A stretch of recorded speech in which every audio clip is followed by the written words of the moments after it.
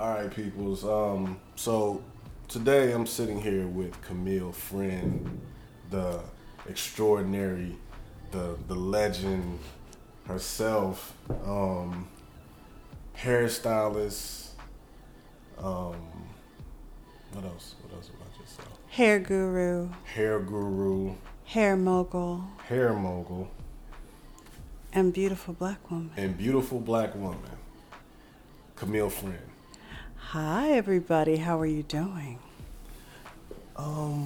So I have a few questions. Well, more than a few, but just quite a bit. Okay, I'm ready. Okay. So you're a hairstylist, Yes. and how long have you been a hairstylist? Oh, Lord. I got my license in, this is going to be hard. I got to remember all the right dates.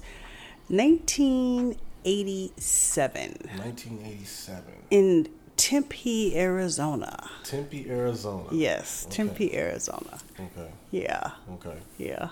Now, Tempe, Arizona. Is that where you're from? Or? That's where I'm from. I'm a small town girl. Tempe, Arizona is a suburb of Phoenix. Okay. It's just like right outside of Phoenix, and I grew up in basically a small town environment. About how many people were in that town? Oh, I mean, I don't know how many now. Now the city's really grown. I would have to really look it up. Mm-hmm. But it's pretty small town, especially when I was growing up. In the 70s and 80s, it was pretty small town. Okay. Yeah. What made you want to get into hairstyling?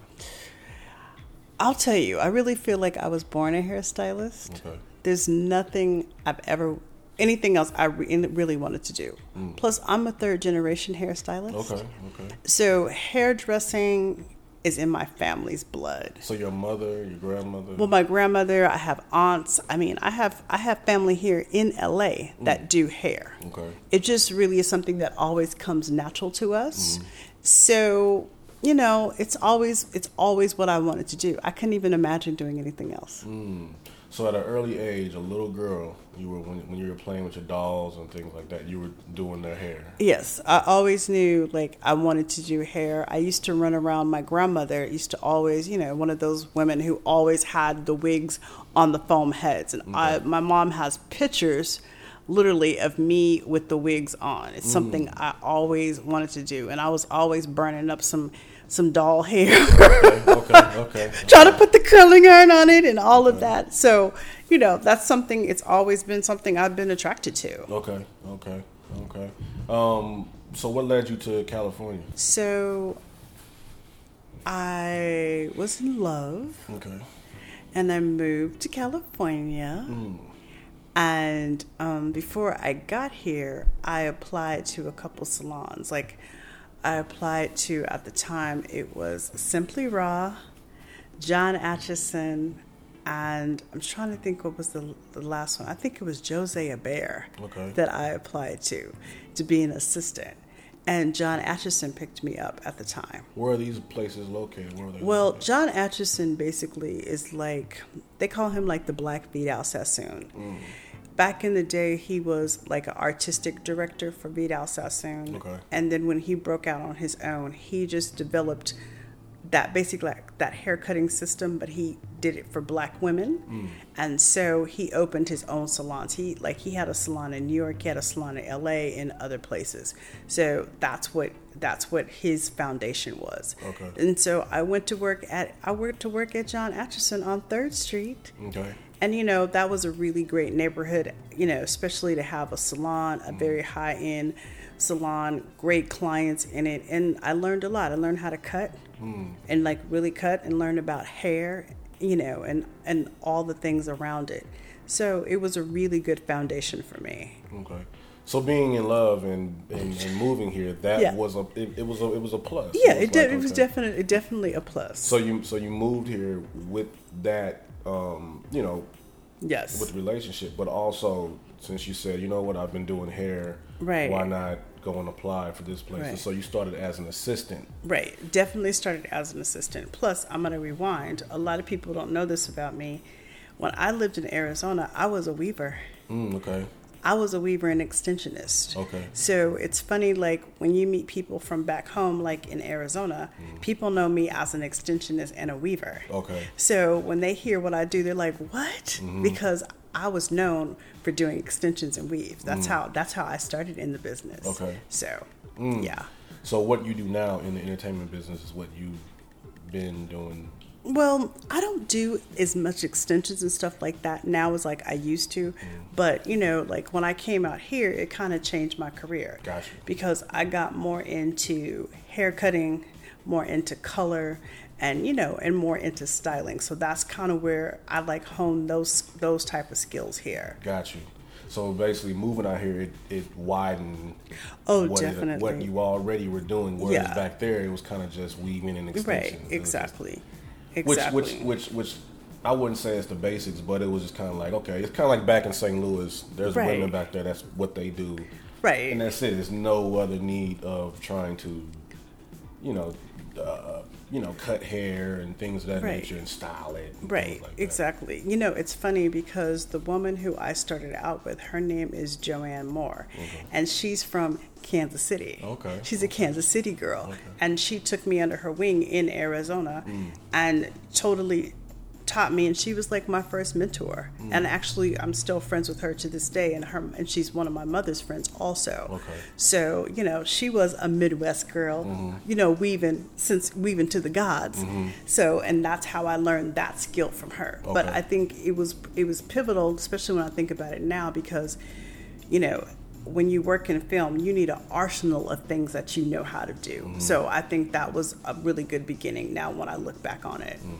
So it's kind of like, it's kind of like God sets up certain things to to come to fruition, and we don't even know it. Oh, we do. Early on. Listen, we do not know. I'm like, Jesus, take the wheel, because I'll say this: I had no idea where my life was going to be, because God ultimately had the plan. Exactly. And I could never have dreamed what an extraordinary life that I'm having. It's all God. Yeah. So, okay, so you came out here, you were an assistant. How long were you doing that until all of a sudden something kind of shifted? Broke? Well, I'll tell you, I have the total LA story. Came here for love. We broke up. How soon? How soon? Let me get my wine. Make sure this. But yeah, how soon after you were all, that it was probably like a year. And I have the sad LA story. My car broke down. Of course, I thought I had so much money saved. I had $10,000. Ooh, $10,000 in LA is nothing. And so I was working at John Atchison as an assistant, and then on my days off and weekends, I was working at Fox Hills Mall at I think it was JCPenney's, or is it the Broadway? I think it's the Broadway. It was the Broadway over there in the salon. Okay. So it was a salon inside Fox Hills. It was a salon inside of the Broadway. Yeah. So I was doing all of that and being on the bus. And I lived in Burbank. So get down with that one.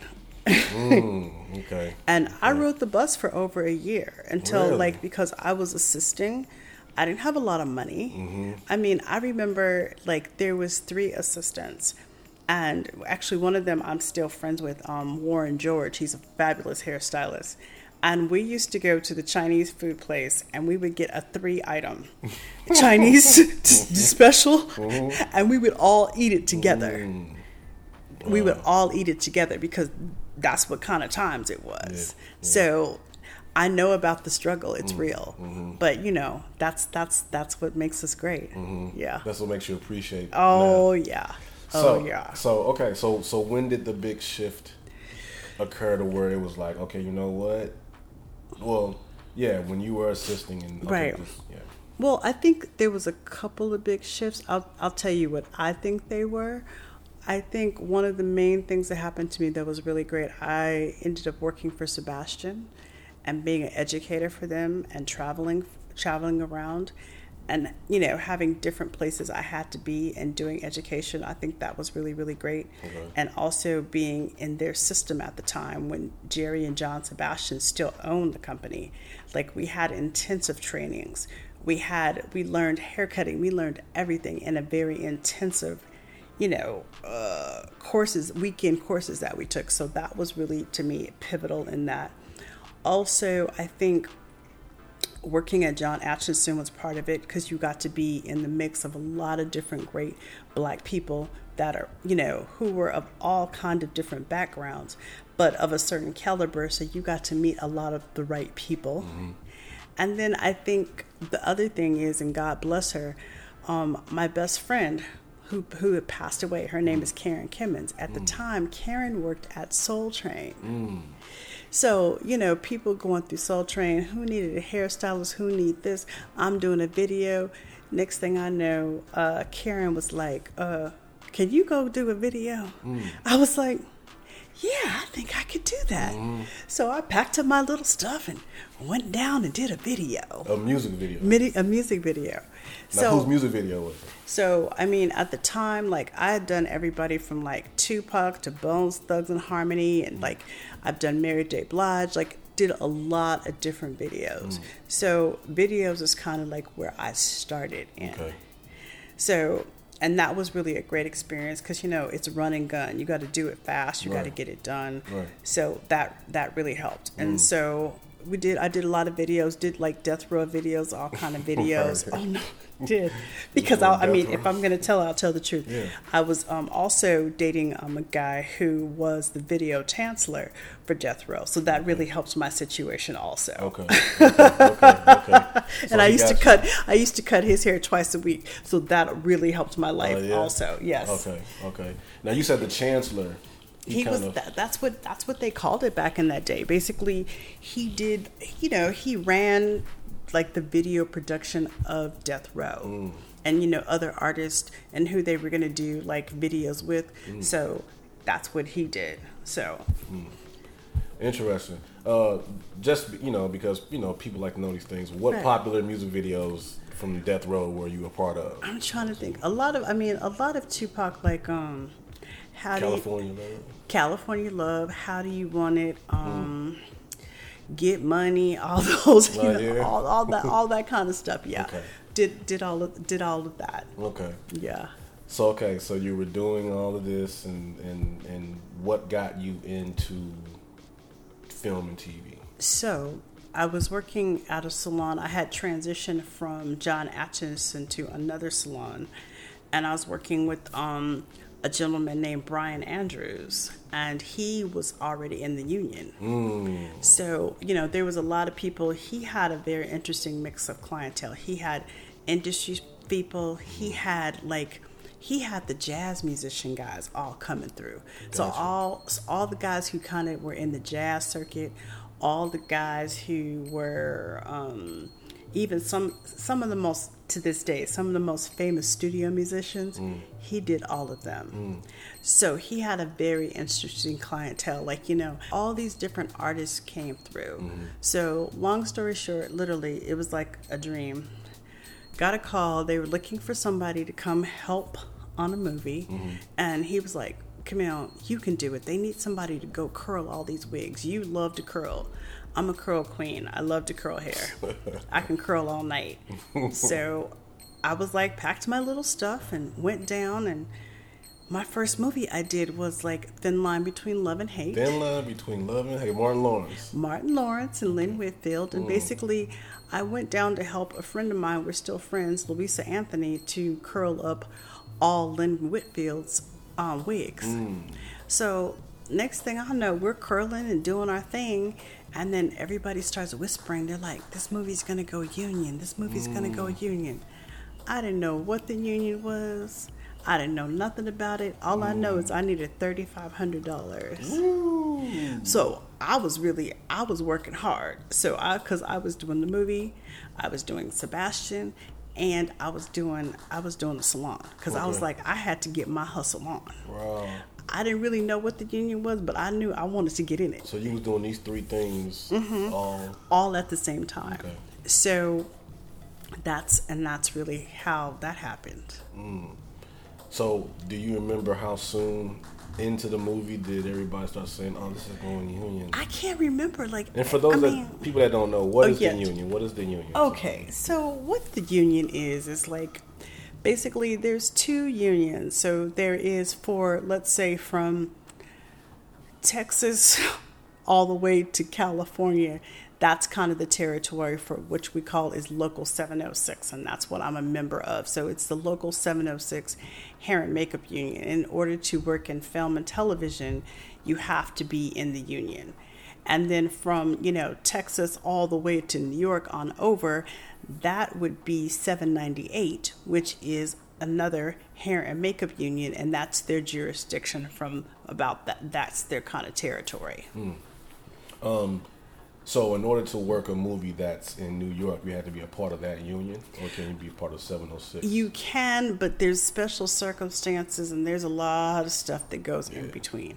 But you can, but it's a little tricky. It's like the union has to approve you working in their territory. There's a lot of little minute little rules that are all in there. So yeah. Okay, so Thin Line Between Love and Hate Yes. was on the scene with Martin Lawrence Right. and all that. So boom, the movie ends up going union.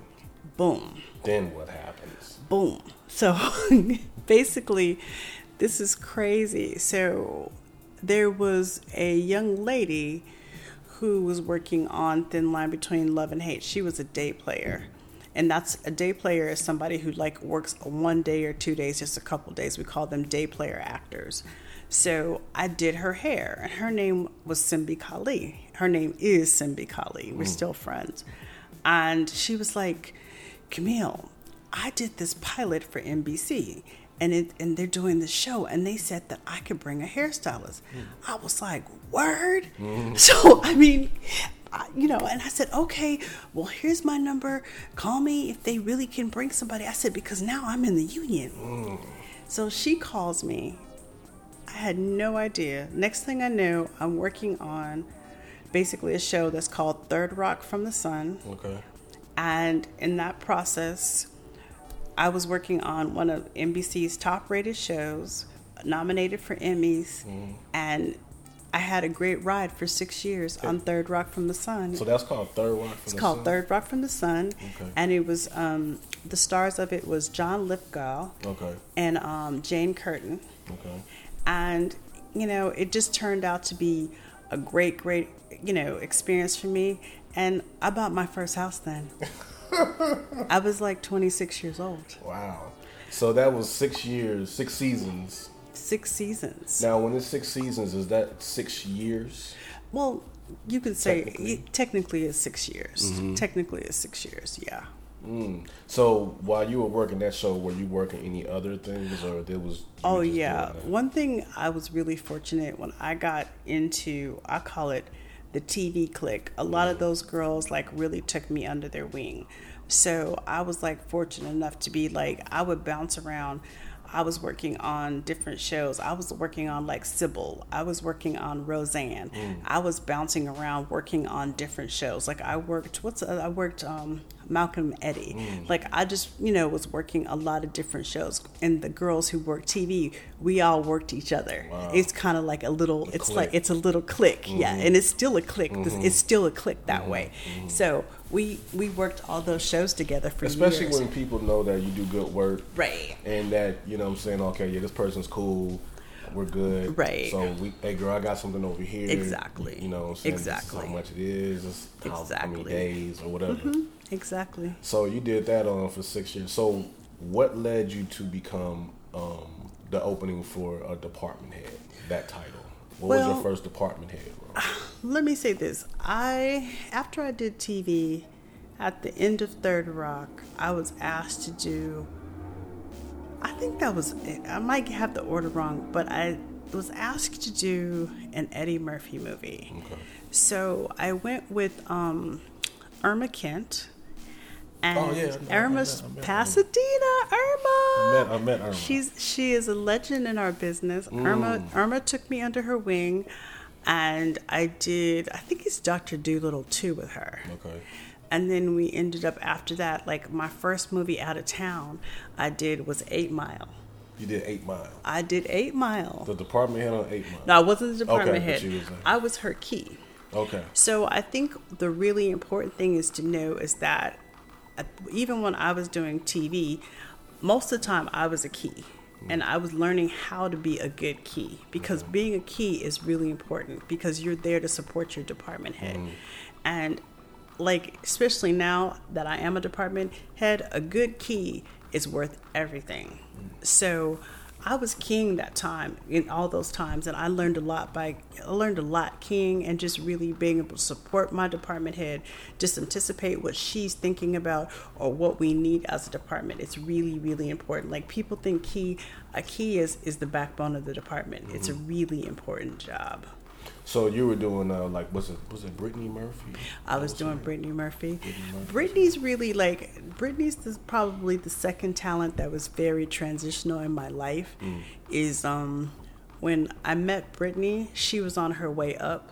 So I had a great ride with Brittany. You know, that was like one of the first times like I got to fly on the private jet and be flown around like on the Sony jet and be picked up by a limo to go do her. And I had like really great experiences with her and doing magazines, because at the time she was really a big star. So I had a really great ride with that young lady and had a good time with her. Yeah. With Mekhi Phifer's dreads.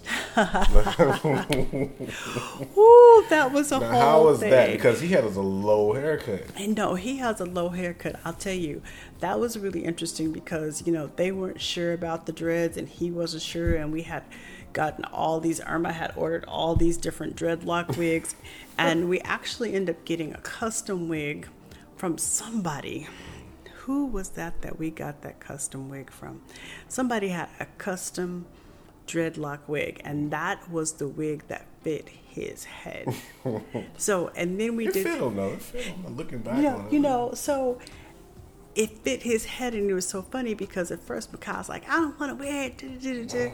Now, we were in Detroit, and it had gotten cold. And I remember he was like, man, I'm sure glad I got this wig on, because that wig kept him insulated, and we did a lot of nights on it. So it was funny, like he started loving that wig that we put on his head. No, but it what was the reason for the dreads for that role? You know, if I'm not mistaken, I can't think of the character's name right now. Oh, I can't think of his name right now. Because a lot of it, I mean, 8 Mile is based on Eminem's life. Right. So the character that Mekhi played was Proof. He's Proof. And Proof, I think if I'm not mistaken, did Proof have dreads? I want to say he did. You know what? Matter of fact, he had dreads back in the day. Exactly. Right. So that's part of the reason why Got you. He wanted him to have it. Got you. And the woman I was thinking of earlier, the singer, because I don't want to she is a phenomenal singer. Mickey Howard is the one who used to all the time. Mickey Howard used to always come in the salon, and what a phenomenal singer and what a really nice lady. And we used to get to hang out with her a lot. Yeah. You know, it's funny when you had mentioned that when you were guessing, I was thinking of her name. Yeah. So 8 Mile was my first movie out of town.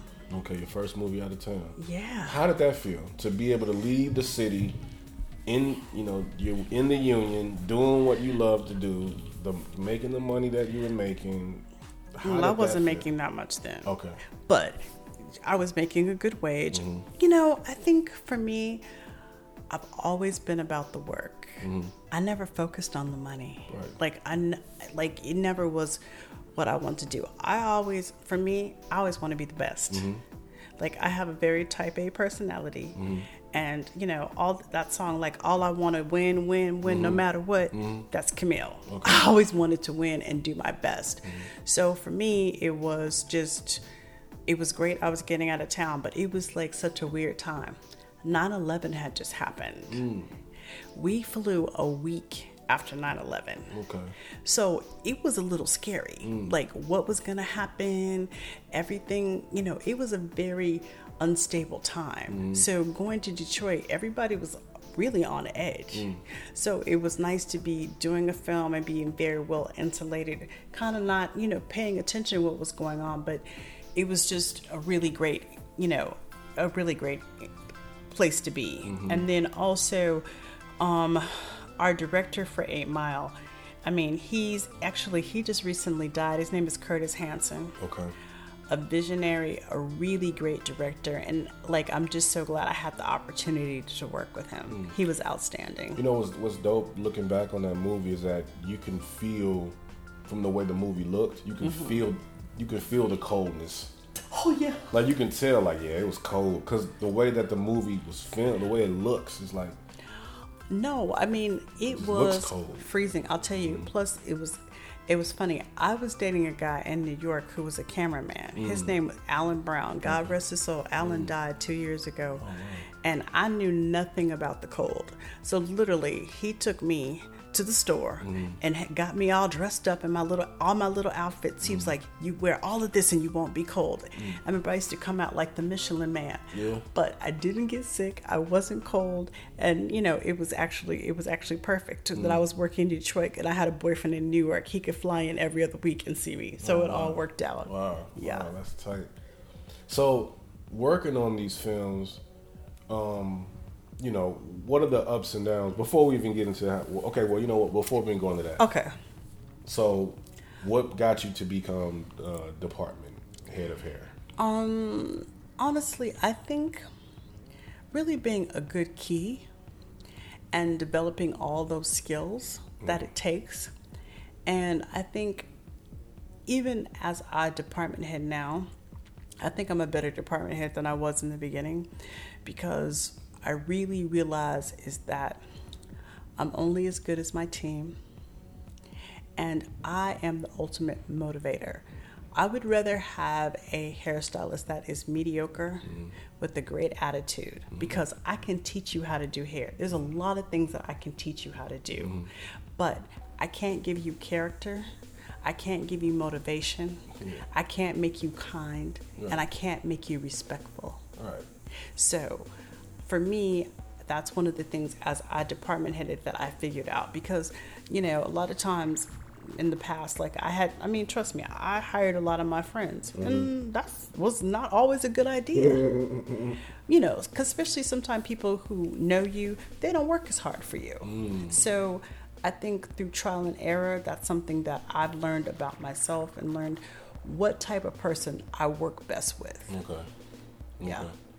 So, what was your first job as department head of hair? I'm trying to think. Well, I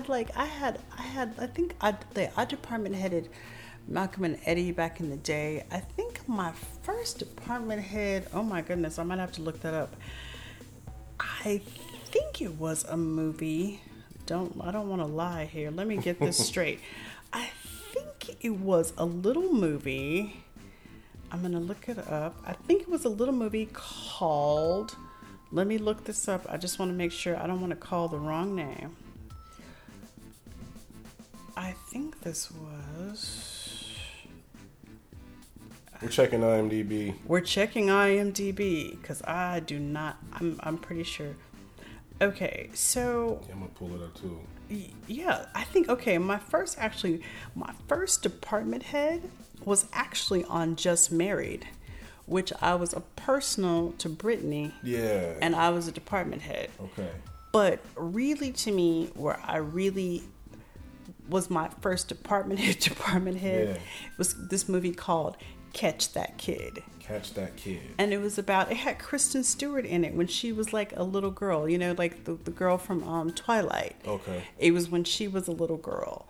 And the director, he's a great guy. His name is Bart. And actually he is what was I gonna say about Bart? Bart is, who is he married to? Bart is married to, I can see her face. Oh my God. I'm gonna just run down just some, oh my goodness. Oh, do we really have to? Okay, go ahead, do it. Just from what I see here. Do it. Key hairstylist on The Wash. Oh God. We had to talk about that. Let's talk about that. Okay, so that actually, some of that credit's wrong. Actually, I think I was the department head on The Wash. Oh, yeah. But The Wash was one of those movies, like, there was some kind of strike or something going on. Okay. And there was no jobs in town. And I was like, oh, I got to find a job. I need to. And they were talking about The Wash. I was like, I'll do it. I'll do it. So I ended up going to do The Wash. And it's so one of those movies that, like, we had such a good old time doing The Wash. We had a really, really good time. I bet. It was really a lot of fun. The movie wasn't very good, but we had a lot of fun. Plus, but you know what? Looking back on that movie, it was kind of classic. You know, I mean, we were watching that movie in the barbershop, and it was like, yeah, it was kind of funny. It was pretty, you know. Really? Yeah. Looking back on, I mean, at that time, I remember thinking like, but now looking back on it, you know like, what? I need to rewatch it. But anyway, I was going to say also Bart. His wife is Julianne Moore, and it says 6 Degrees of Separation. I ended up doing her hair on Hunger Games, and getting to see Bart and see their daughter, because I remember when she was born when we did Catch That Kid. Okay. So that's the other thing about this business. You always run into people that you remember, or you know, your paths will always cross. So always remember that. By you seeing when the girl was a little kid, and then and she remembers. What about Biker Boys? She's a key hairstylist on Biker Boys.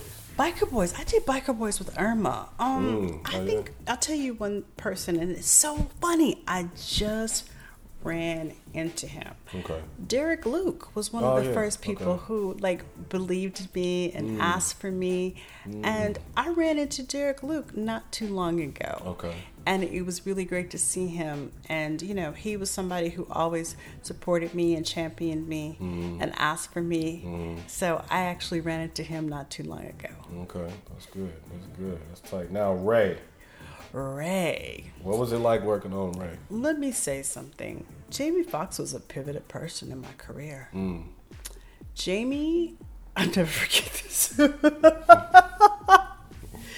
So I did this movie with Jamie, a horrible movie, let me say. I did a horrible movie with Jamie. What was it called? Oh my God. I'm going to look. I never can remember what the name of this movie is. Bait? Oh, no, way before that. Oh, no, I'm talking back in the day. So I did this movie with Jamie. What was that movie called? I'm looking for it. It might not even be on my IMDb. It's not even on here. I have to look what it was. I can't remember what it was. Yeah, because I don't see anything. It's not on my IMDb actually. But I did this movie with Jamie. We were in Regina, Canada. I never even heard of Regina. I know, you don't want to go there. It's a horrible little place. Yeah. So we did this movie, and I remember going to interview with Jamie to go out of town with him. And I didn't know Jamie for my can of paint. I just knew that he had a TV show and he was a comedian. So basically, Jamie was laying on the couch interviewing me eating Cheetos, and I was like, oh, Lord, why would I want to go anywhere with him? But I was like, I need a job and I need to make some things happen. So there we go. So off to Regina we go. It's a Saskatchewan, Regina. Okay. That's where we were at. So we went there and we made this movie. And he has, the movie's called Held Up. Okay, yeah, I remember that. I did that movie. Okay. Him and Nia Long. Yeah. And also somebody who I run into now, and she's become quite famous, is Sarah Paulson. Okay. I just ran into her on a movie. Okay. So, Jamie was like the first one to really give me a chance and also let me department head, and he believed in me. So then when Ray came, he knew the thing about it, he knew he was going to do Ray for like a long time before it happened, like a year. So, you know, he was getting ready, preparing, studying and everything. And I really wanted to do Ray. I was like, I knew that was my movie. You could see it. I could see it. I could feel it. I could taste it. They wouldn't give me that movie because I didn't really have the credits to do it. So I was like, well, if I ask my friend, Okay. So I asked one of my really good friends, was she department headed? But I wanted to be really involved. Okay. And she was like, okay, so bet. So we got this movie, Ray, and we worked it together. Her name is Joanne Stafford Cheney. Okay. And we worked Ray. And Ray was such a good opportunity for me in so many ways. Like, to work with Jamie, to work with that kind of cast, to all of it. Like, was that your first period piece, kind of? that was basically, yes, that was my first period piece. And then also the director, who is still somebody who is my hero, and his name is Taylor Hackford. Okay. And he, you know, he's married to Helen Mirren. And Taylor is somebody who I learned so many valuable things about film and understanding film, and just like training your eye to what film is and how people should look. And he really taught me so much in the process. And he's like somebody who I'll always look up to. And you know, when we did Ray was like an independent. It wasn't like it was a big studio movie. Really? Later on, Universal bought it, and then it blew up into what it was. Wow. But Ray was pivotal for me. Because I noticed, like, what was Regina King? Her hair, the style, you know, just seeing that movie, that's what led to Dreamgirls. Well, I think there was some stuff in between. Okay. But I think fundamentally there was, and you know, fundamentally, and during that time too, I worked with another really great man. His name is Robert Stevenson. Okay. And he always did Sam Jackson. So he was very pivotal, and I really learned a lot from him about wigs and honestly how to be very diplomatic. Robert's very good at that, and now he's retired. But he also brought Sam Jackson in my life, and he taught me about wigs and being diplomatic. And I think from there, that's kind of like what brought Dreamgirls to me. Okay. Now, before we even get into Dreamgirls, I see here that you did Pursuit of Happiness. Yes. Now, was that a wig on Will Smith's hair that made his hair look more? No, that was his real hair. That was his hair. Okay. That was his hair. Okay. You know, Pursuit is one of those, like, I call it a special movie. Yeah. Like, when you were making it, you could feel it. Yeah. There was just a lot of things that were going right, and it's a heartfelt story. Yeah. And the man who the story is about, who I still consider a friend, Chris Gardner, like we still talk. He's a great, great man.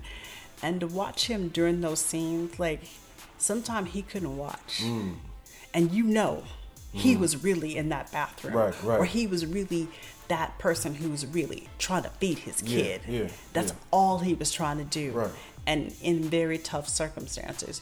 So I was blessed in doing that movie, and also, you know, be able to work with the Smith family, and you know, they've been a blessing in my career. Also, I got to meet on that one Thandie Newton, and we had some good times and did some movies together. That was the one that played his wife, right? His wife and you know, she's still a friend. Okay. So you know, those were pivotal moments in that film. That's good. Now, I see here, Pirates of the Caribbean. Now, on Pirates, I wasn't department head, but I'm going to tell you something about Pirates. Pirates was a movie for me that I had to audition for because they were looking for a certain caliber of hairstylist. Gotcha. Okay. So I auditioned for Pirates and got the job. So I got to be able to travel to different islands and work and be in a group of like 25 hairstylists. Wow. But what Pirates taught me was about, you know, playing well in the sandbox with others, being on location with big groups of people. Also, it taught me how to put on wigs very quickly. Because when you have to, in the morning, put 25 and 30 wigs on actors, you get it done. And you learn how to put on a lace piece very fast. So every morning? It's the repetition, yes. Repetition. Like I tell people, they like, I want to come work for you. I tell them, you know, I want you to first put on 100 lace front wigs, and then call me, and then maybe we can talk. Wow. because it is the repetition, it's the practice, it's that part of it. And then it's technique also, but it's doing it time after time where it just becomes like you can do it in your sleep. Interesting. Like I could probably put on a lace front. We'll have to test that one day. I could probably get it decently on with my eyes closed. Yeah. Yeah. Because it's the repetition, the repetition. Just like like when you fade, you know what it is, you know what it is, you know what it is. And it's the same thing with putting on lace front wigs. Yes. So working a movie like that, there's all these different characters and creatures and this and the third. Right. And then with those wigs added on, then they do the CGI and all that stuff to it. Right. You have to do this every day. Now, a movie like that, how long is this being filmed? Well, Pirates, 3 months. Oh no, Pirates, because they shot Pirates 2 and 3 together. So it was like a year of shooting. I didn't shoot the whole year because actually in that time I had a personal tragedy. My best friend had died, so I missed some time in and out there. But basically, it was a great experience, and honestly, this is the most interesting thing. Some of the people that I bonded with on Pirates are still some of my best hairdressing friends. Yeah. And it's something about that bond that we did on a hard movie. Because don't get me wrong, working Pirates is hard. It was hard. We call ourselves hair winches. The hair winches. Yeah. So you're in extreme heat. You're getting up at 2 o'clock in the morning. You're on the boat by 3 o'clock to go to location. It's dark. You're on a boat, crashing against the way. Every morning. Every morning. It's not nothing. You get there, and by the time the sun's coming up, it's burning hot. Then, when they're filming on the Black Pearl, the boat, you have to go on the Black Pearl. You're on the Black Pearl, but we're on the underneath. And when you're out on the Black Pearl, you don't get to come back go back in. You're on the Black Pearl all day. You have those little crappy box lunches, and you were locked up with the whole crew under the boat for hours. For right. The whole shoot. For all day, because you're basically, they want to get out when that sun comes up till sun goes down, and depending how far out you are, it could take an hour to get back in. So then you have to take off all the wigs, and then get on the boat and go back to the hotel. Because you don't stay awake on the boat because you're so exhausted. And then you're going to get up again at 2 a.m. Okay? Now, something like that, what time is the end of the day? Like, what is the day over? Well, the sun usually goes down, usually, depending on what time of year, 5:30, 6:30. Okay? And you're back up. So, and you're not even, the wigs aren't even taken off. You're not even back at the hotel yet. Exactly. And you got to be back up. Right. On the boat at 2? Yeah. Or 3 o'clock. That's right, because you got to get it going. Oh yeah. Oh, you want to break it down with the reel? Yeah. Oh yeah. But that's what it is. That's the reel. That's the reel. Or if you're in the scene where they're in water. So we had our scuba suits on. Really? Yeah. And we're in the water all day. Really? Oh, get with it. Oh yeah. You want to talk about water? Sunburned, tanned, tired. Jellyfish. Oh, you want to get on down with it? Oh, I know all of it. Wow. Okay. It's not glamorous always. But these are the conditions that I learned under. And I learned that going to work, I call myself a soldier. I'm a soldier. I know what I'm doing. This is where I'm going. And I'm going up the mountain. And nothing's going to stop me. And keeping that focus, that laser focus. That would get you there. It's only a strong mind, because this is not. And this is not going to last forever. This is only right now. Right, and you have to know it's a temporary situation. But this is not for punks. This ain't this. You have to be a soldier. Right, to work those kind of movies. You have to be a soldier. But you know what? At the end of the day, they're fun times. I just worked a couple days ago with some of my people. When we see each other, it is so fun. We have so much fun. And we could talk about everything that we did on the islands, riding bike, having lobster parties. We had a lot of fun, but it is work. So is it like those type of shoots, are they 5 days a week? Are you off Saturdays, Sundays? Sometimes they're 6 days a week. So I mean, after a while, your body is just like, oh yeah, people get beat down. That's why you have to have strong. I always say, I don't care who you pray to, but if you're in this business, you better pray to somebody because you're gonna need some help. You're gonna need some backup. I don't care if it's Jesus, God, Allah, whoever you want to get down to. You better pray to somebody because you're gonna need it. You're gonna need some spiritual guidance. That's what I'm gonna tell you. Really? So when you did Dreamgirls, what was the experience like with that? Dreamgirls was a pivotal movie. Yeah. Definitely. Yeah.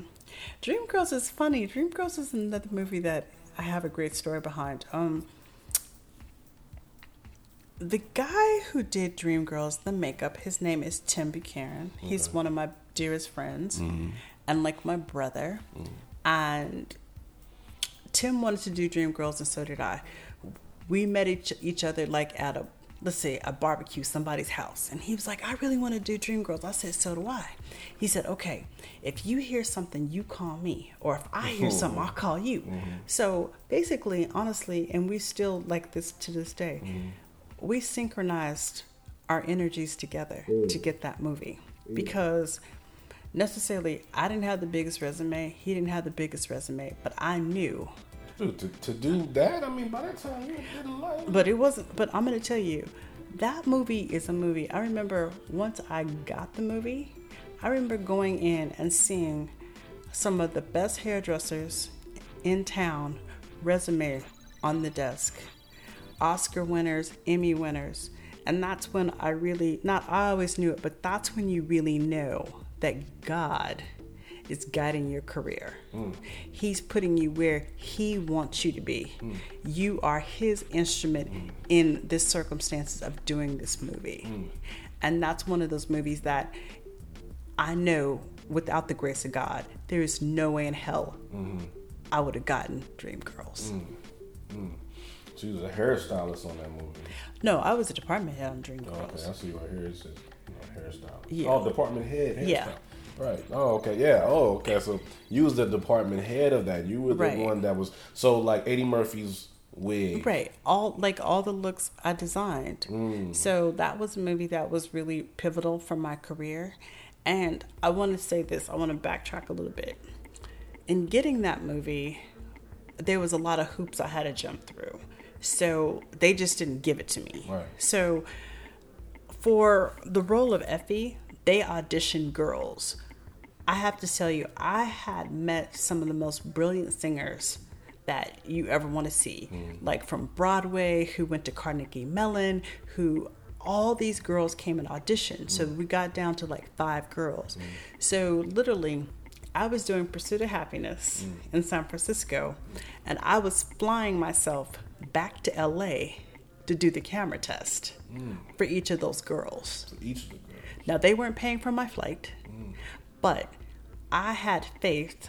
I had asked God, I want this movie, and I'm going to do the work to get that movie. So I was flying back and forth on my off days, coming to LA and doing the camera test for Dreamgirls. Now, I didn't have the job, but I was like, I'm going to keep working, and I'm going to keep doing, and I'm going to be diligent because I know God's going to open this door for me. Wow. Wow. Man, that's deep because I feel that. Right. So when something like that came about and you got that, right. What did you do? How did you? I mean, I know that you knew that it was nothing but God, but did you break down and cry? Like, when they may have called you on the phone and you were at home by yourself or whatever. Did you? For me, I know this is gonna sound crazy. For me, it's always. I know that I'm always in the grace of God, and I don't remember crying. I just remember thinking about, for me, is how am I going to design this movie? Asking God I ask God to download the ideas to me.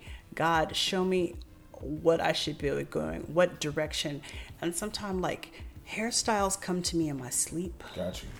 Sometimes, I could just look at somebody across the crowd, and it's almost like I don't see anybody else but that person with that hairstyle, and I'm like, oh my God, that's it. Or I could be watching something on television, or I could be looking through, you don't even know, I have so many art history books and so many design books and hair books.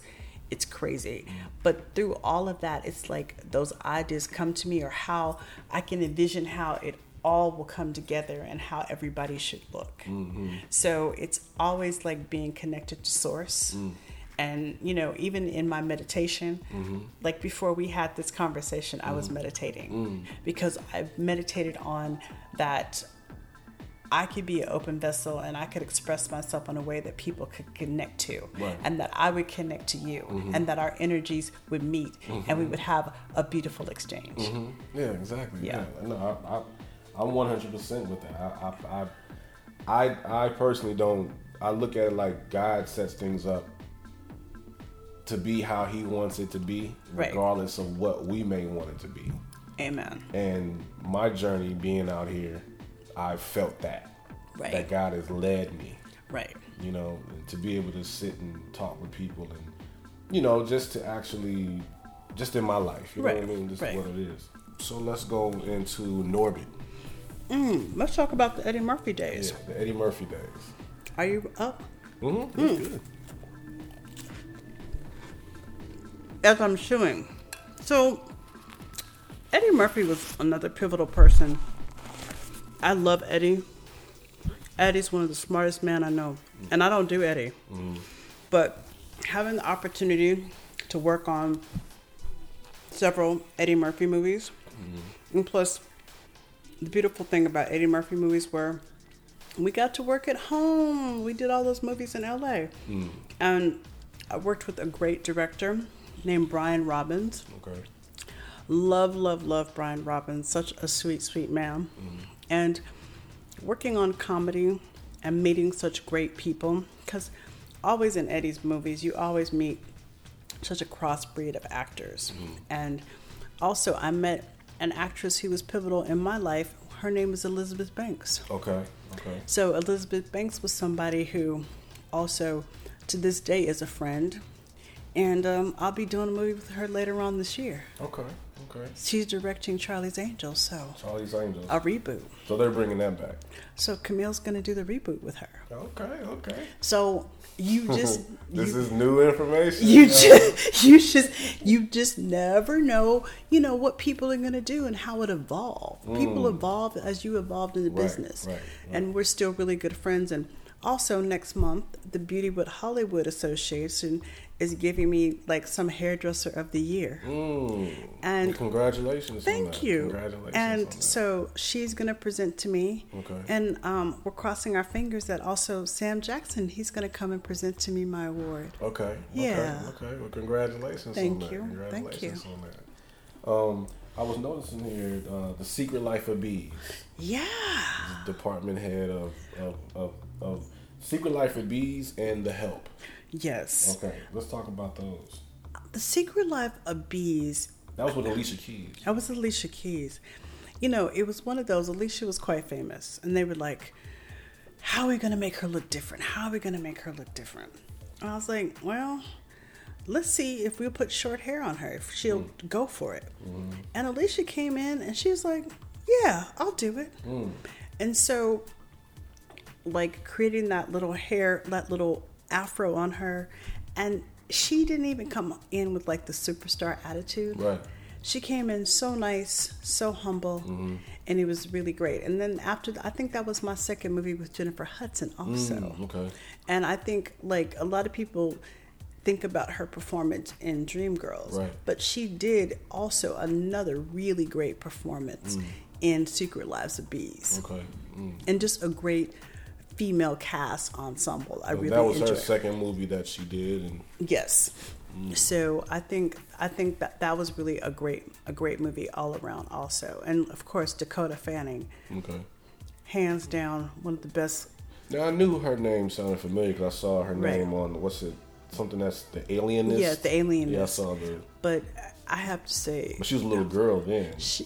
She Dakota Fanning, when she was a kid, she's still an incredible actress, but one of the best child actor I ever worked with. Like, even I remember Queen Latifah would say, "This Dakota brings the heat." That little girl can act, and always very kind, very nice, and very professional. At such an early age. Good, very parents there, very good upbringing. Yep. Now, what about The Help? The Help, yay! So again, 6 degrees of separation. So as The Help was coming together, Octavia Spencer, she knew she was going to do The Help. I met Octavia on Coach Carter. What year was that? Coach Carter? Was that like 2003? Let's look. Coach Carter, 2005. Okay. So I met Octavia on Coach Carter. Okay. And so when The Help came around, one of her dearest friends, Tate Taylor, was directing. And she was like, "You got to get Camille Friend. You got to get Camille Friend." So next thing I know, I get the phone call. They were like, "Can you come in? Can you read the book?" So, like, I'm telling you guys. So you have to read the book. You have to read the book. Oh, no, let me tell you. You have to stay ready. Stay in preparedness. So as soon as I got the phone call, I went and got the book. Did you know that you should read the book? Well, your diligence said read the book. Read the book. Okay. You want the job. The thing about it is, what do they say? What's the Bible saying? For much is required. Much is gained. I got to look it up. But I can't. What is it, Camille? For much that is.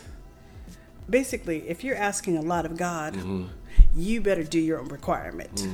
So I ask a lot of God. So Camille has a lot of requirement. But here I am, to tell the story. So that's the good part. So you read the book. I read the book, went in for the interview, and got the job. And then I was off to Greenwood, Mississippi. Greenwood, Mississippi. I've never heard of it. And you don't want to go to Greenwood, Mississippi. God bless everybody in Greenwood, Mississippi. But Greenwood, Mississippi is a town that's still segregated in a lot of ways. Okay. So Greenwood, Mississippi was an eye-opening experience for me. Eye-opening. Okay. Eyes wide open. Because we worked in homes that had black maids in uniform. Just like we were filming about The Help in the 60s. In 2000, you had the same thing. You have parts where the blacks live on one side of the railroad track and the whites live on the other. Yeah. And now that was what, less than 10 years ago? Yeah. So wow. Yeah. 2011 was The Help. And they're still on that. Bam. So, it was extremely hot out there? Extremely hot. Mosquitoes? All of the above. But I had the best time doing The Help.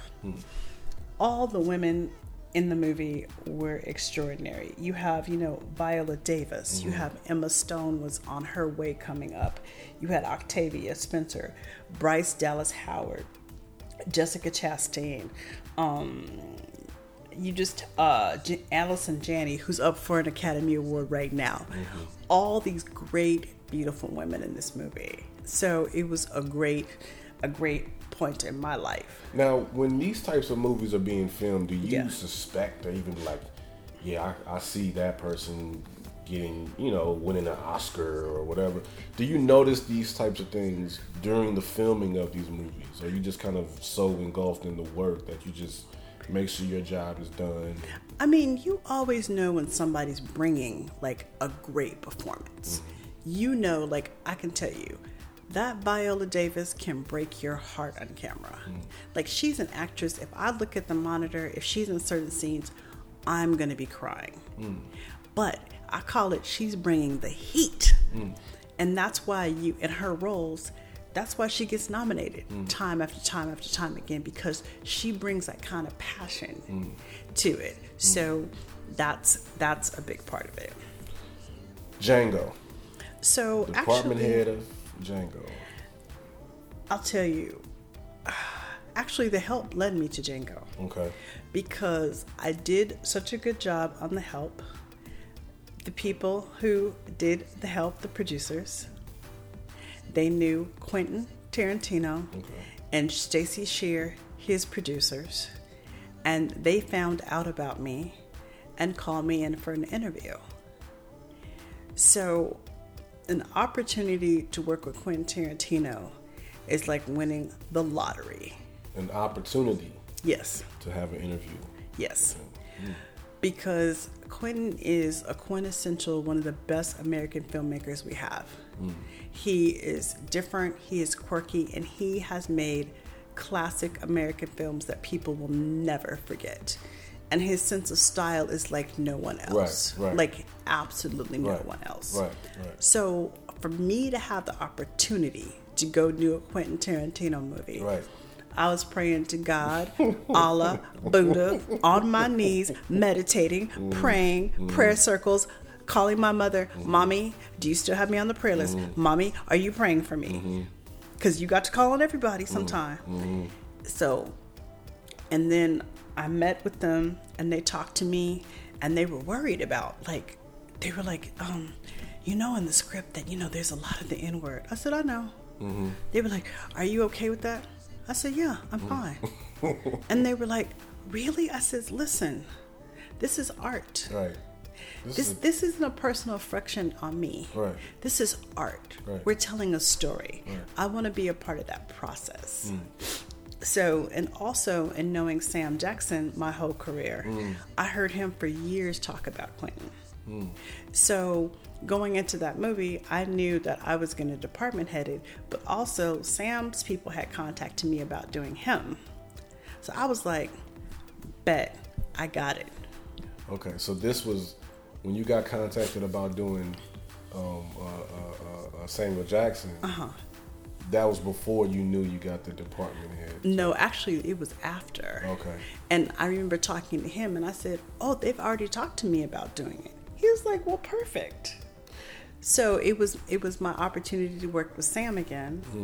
And then it was my opportunity to work with Kerry Washington again, because I hadn't worked with Kerry since Ray. Right. Yeah. So Samuel Jackson, that was the wig piece. Yeah. The make the. Yes.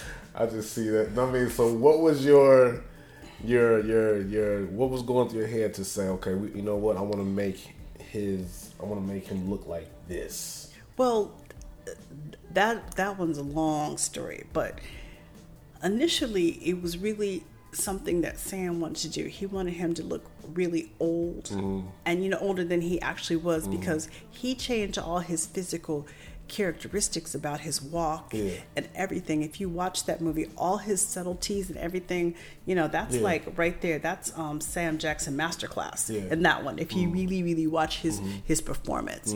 So he wanted something to match. So that's why we went in with like the Snow White hair and how we darkened him and brought out all the lines, and he had prosthetic pieces on. Wow. All of that to get him to his character. Wow. And like I'm telling you, some of the scenes that did make the movie, he is so scary. Yeah. It was like, really? Yeah.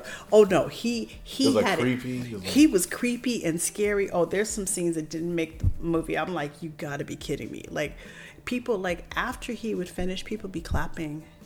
Really? After they yell cut, because he brought it. Really? He brought the heat. Really? On that. Yeah. So in the beginning of the movie, before Jamie Foxx got the haircut, it was like a bushy afro, right? Whatever. What made when he did get the haircut? Was it? It wasn't a fro, but it was cut down, right? Now, me as a barber, seeing that, it was like, okay, it was cut down, but the lining was still there. Mm-hmm. And we know that back then, in those days, there weren't linings like that. Oh, I'm glad you caught that. And we're gonna talk about that right now. I'm gonna tell it. I'm gonna tell it. And I'm gonna tell it. I'm gonna tell it. So, of course, he starts off with the wig. Yes. You know, when he's the slave Django, he starts the wig, and then he goes to his other look. Yeah. So, now I'll be really honest. He never should have had a line like that. Right. But that's what Jamie wanted. So, okay. That's what Jamie wanted, and that's how he wanted to look. Okay. So that was one of those compromises where if you look at everybody else in the movie, they didn't have all those lines because the line wasn't that sharp at that period. Yeah, no. It shouldn't have been that way. No, yeah. But, you know, sometimes you have to do what your actor wants, and all you can do is advise them. You know, this is not the way it should be, but that was his choice. Okay. Well, like, you know, you can't knock that. If that's what he wanted. Okay. And you know, right, and then you go from there. Right. But just looking, you know, me being a barber and you, I'm looking at that and I'm like, I feel it. I'm like, I feel how his hair was thick in the beginning, but then he got the haircut and it was the line and it was like. No, and you listen. You are 1,000% correct, and I love you for being that observant. Because that's 100% true. Yeah. Yeah. Yeah. So from there, it just started. You know, I'm going through an IMDb. You can skip some. Yeah, but you know, Hunger Games, Captain America. I mean, you know, both Hunger Games. What was it? 2 Hunger Games? I did Hunger Games. It's called Mockingjay Part 1 and 2, right. But it's the last installment of Hunger Games. Okay. So she did Hunger Games Part 1 and 2. Mockingjay Part 1 and 2. Mockingjay Part 1 and 2. Captain America, The Hateful Eight. Now, The Hateful Eight, that was kind of like, did Quentin Tarantino do that too? It's a Quentin Tarantino movie. How did that come about after you did Django? Did you have to go for another interview? He just was like... I'm very blessed at this point in my career. I'm usually booked 12 to 18 months in advance. Wow. So you're already booked for another year and a half. I know what I'm doing to the end of 2000. What are we in now? It's 2018. I know what I'm doing till the middle of 2019. Wow. Pretty much. Yeah. You know, things come and go and change. Yeah. But as a whole, filmmakers call me and they at least book me 6 to 8 months in advance. Wow. So I know what I'm doing. Wow. Which is a blessing. Yes, definitely. And the good thing about that is that you acknowledge that. You know, that's the good thing about it. And that's what I've picked up in this interview is the fact that you acknowledge that. You don't, you know, some people, I did. No. But you know. Oh, no, I know. You know that this is nothing but God that's just been waving his hand over you. God, grace, his mercy, his favor, and his hand upon my life is why Camille Yvette Friend is here right now. There's no doubt about that. Now, I just want to say how I met Camille. I went to the panel. Did you go to the It was that September of 2015. You went to, what was I doing? He was like on a panel. Did you go to the what was it called? I know. You went to the oh my God, I can't call what it was called. Something dealing with TV and film. The symposium. Yeah, the symposium. The symposium, yes. Yeah, I went to the symposium, and it was you up there. Was Irma up there too? Mm-mm. Okay, it was some other black woman up there, and I remember looking like black women up here, you know, talking and expressing themselves and in the business. And, you know, I'm like, this is where I want to be. You know, these are the people that I need to know. You know what I mean? Right. And, you know, you were just so, you know what I'm saying, like, heartwarming to me. You know what I mean? And I appreciate you for that. You know what I'm saying? Because, you know, sometimes in a position like that, you'd be like, get away from me. You know, or whatever. But now that I see that, you know that God is over you and you're, you know what I'm saying, you know that, you know, the energy you put out is the energy you get back. Oh, definitely. You know what I'm saying? And so it kind of becomes a Or whatchamacallit? You know what's interesting? I'll say this about the symposium. Symposium was a changing point for me also. Really? I found out, too, another one of my gifts besides doing hair, and that's actually public speaking. It's being on panels, talking passionately about what we do. Also is the education that I do. I'll talk about it. I have my company, which is called Hair Scholars. Hair Scholars. Make sure you follow that on Instagram. Follow on Instagram, Hair Scholars. Hair Scholars. Hair Scholars on Instagram and Facebook. And the beauty of it is that I really found out that teaching is my passion. I love teaching. I love giving back, and I love teaching people about this craft and what we do in this craft. And go to Hair Scholars. We have 2 classes. We have 2 classes in March.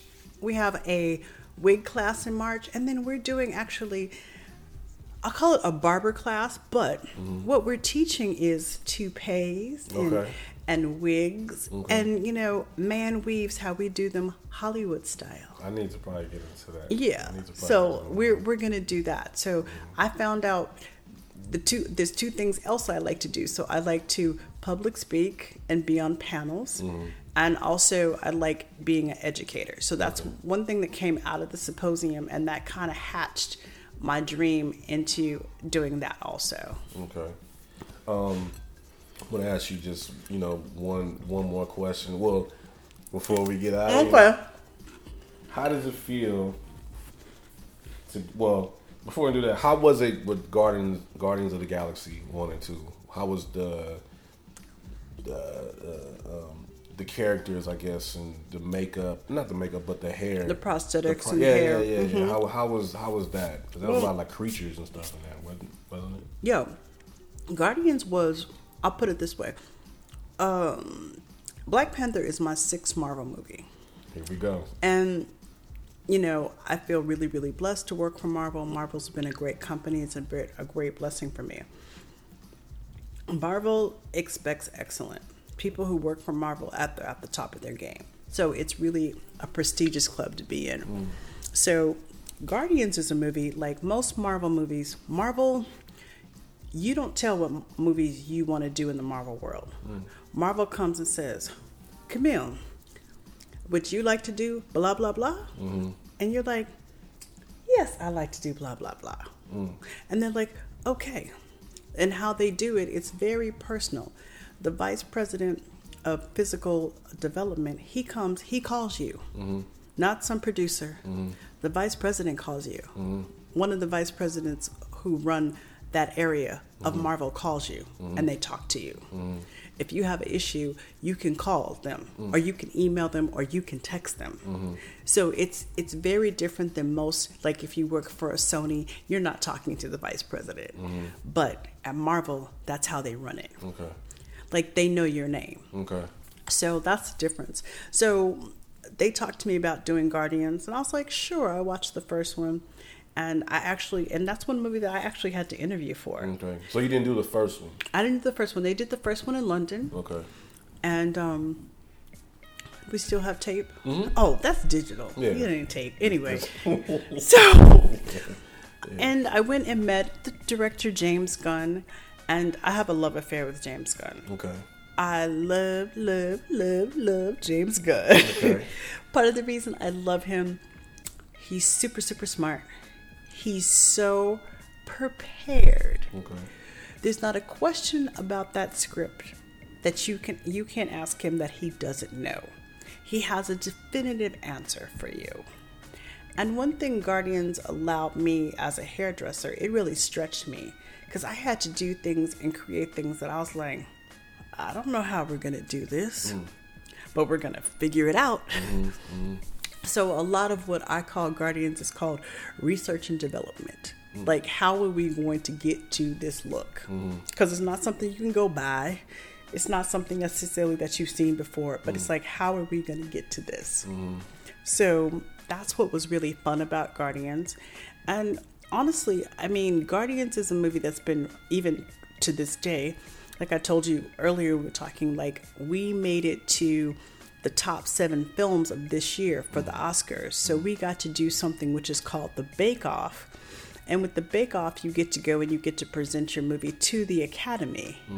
And so it was a great day. We got to go and they show a clip of your movie, and then the mediator talks to you on stage, and then people ask you questions about your movie. Okay. So it was really nice. And then my family was there. My mother was there. So they showed the movie. They show a 10-minute clip. Okay. And so it was beautiful. Like my mother came in, my brother was there, all my peeps was there. I showed you pictures of my godsons. So it was a really proud moment that I got to be a part of that. Plus, 2 years ago, I got voted into the Academy. Okay. So I'm also an Academy member, and that's a great honor to be an Academy member. So you were nominated? Well, we didn't get nominated. Okay. We didn't make the nominations. Okay. Next year, Black Panther. Okay, Black Panther. We're gonna Black Panther. Hopefully we'll get the nomination for that. But it was great because to me this was like a child. This was the trial run. God's getting me ready. So next year we'll be right there where we need to be. But it was the greatest opportunity to get to present my movie to the Academy. Okay. And, and like 2 years ago, I just got into the Academy, which you have to be voted into the Academy. Okay. And it's a great honor to be in the Academy and to sit there and do that. Interesting. Yeah. Interesting. So one more question before we go. Ask me. Who could ask me? What led you to, well, like you said, you were asked to do Black Panther. What was it like, just doing the hair for that movie? Black Panther, when I read the script, I remember, I'll tell you, I read the script and I was having surgery. And I knew I was going to have surgery. So I just started praying to God as I was recouping and laying around to really open my mind to where it hasn't been before. So I could take this movie that was going to be a pivotal movie for people of color in this world, that I could demonstrate in my small way the hair of something of such greatness. I'm excited to see. What the hairstyle is. I see it on Monday. I'm going to the premiere on Monday. Yeah. So I'm really excited. And I mean, Skip, it's been so many great opportunities happened to me. Like, I think I've done like 15 interviews. I'm gonna be because of this movie. That's so many people like just being so kind, just so wonderful. So many people that I'm exposed to, that I wouldn't have got the exposure of this. Just doing any old movie. So like even doing like Captain America or anything like this. This is different. This is like next level. Yeah. Where people are looking for me. Like other people calling me up saying, "Hey, I know so and so who's over at Teen Vogue and she's looking for you. Can I give her your phone number?" Really? Because people are like, they want that style. Right. Not even that. They're calling me for interviews. Wow. Or people like hitting me on Instagram. How did you get to do? How did you do? And like even like a lot of hair and makeup people, it's renewed people's faith in that they could be in this business and they can do it at that level. Wow. But as I want to say something though, I'm gonna put this out here. A lot of people have been hitting me up on Facebook and Instagram, and I love and appreciate it. But I want to say this. When you hit people up, there's a certain protocol and how you speak to people. So when you hit me up and say, "Hey, you need me on your team," no, I really don't need you on your team, on my team. I got a great team. It's all about protocol. Well, the way you talk to somebody is, "Hi, Camille, how are you? I'm Skip. Very nice to meet you. I am a barber, and I'm interested in getting to know you and working in the industry. Do you have anything that you might want to say to guide me?"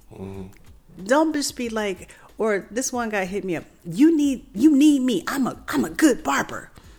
Well, I have to tell you something. I don't need you because I have excellent barbers and I have excellent hairstylists. So I don't really need good because good is not where I manifest. I manifest in excellence. So that's the difference between me and you. So when people comment or make so like yes. that, do you respond back? Oh yeah, I respond back. And some people like it, some people don't. But there's a certain protocol to all of this. There's a certain way that you speak to people.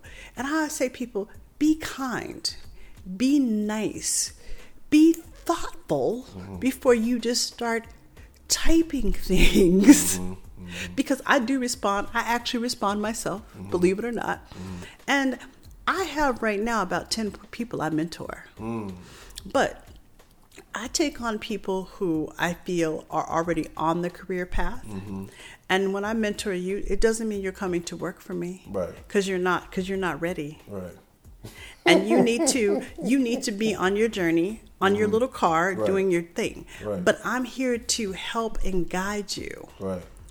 You know, I can teach you so many things. And just over the phone, when you don't know what to do, I can give you the answer. I can help you with your contracts. I can help you get paid. I can help you know what to put in your kit. Or if you don't have a blah, blah, blah, I'm like, oh, go to my storage. I got about 5 of them. You can have it. Because I got it like that. Because I have so many things. So I have so many tools that I can pass along to you. So I like to be a part of your journey. And I like to help people on their journey. And I have about 10 people right now that but it's usually, for me, it's more of anything. It's a heart connection. Right. Like me and you. It's not, you're a great barber, but it's how I feel about you in my heart. So when I connect with people with my heart, that's how I like to connect. When you're yelling at me, I'm the best, I'm the one, you're coming at with me with all ego. And I'm not impressed. When you come to me and you're just yourself, that's who I want to meet. Because I'm Camille. Right. I'm Camille from Tempe, Arizona. Okay. Yes, I do all of those things, but I'm still very connected. My heart is connected to my family. You know, my heart is connected to my friends. My heart is connected to my man. Like, those are the things that make me, that's what make Camille Camille. Yeah. And my heart is connected ultimately to God. So don't let all the shiny stuff fool you. That's what the core is. Interesting. That's, you know, I'm honored. And I'm blessed to even be sitting here with you. Listen, you know what I'm it's saying? all good. No, but I'm just saying I'm honored. I'm blessed to even be sitting here with you.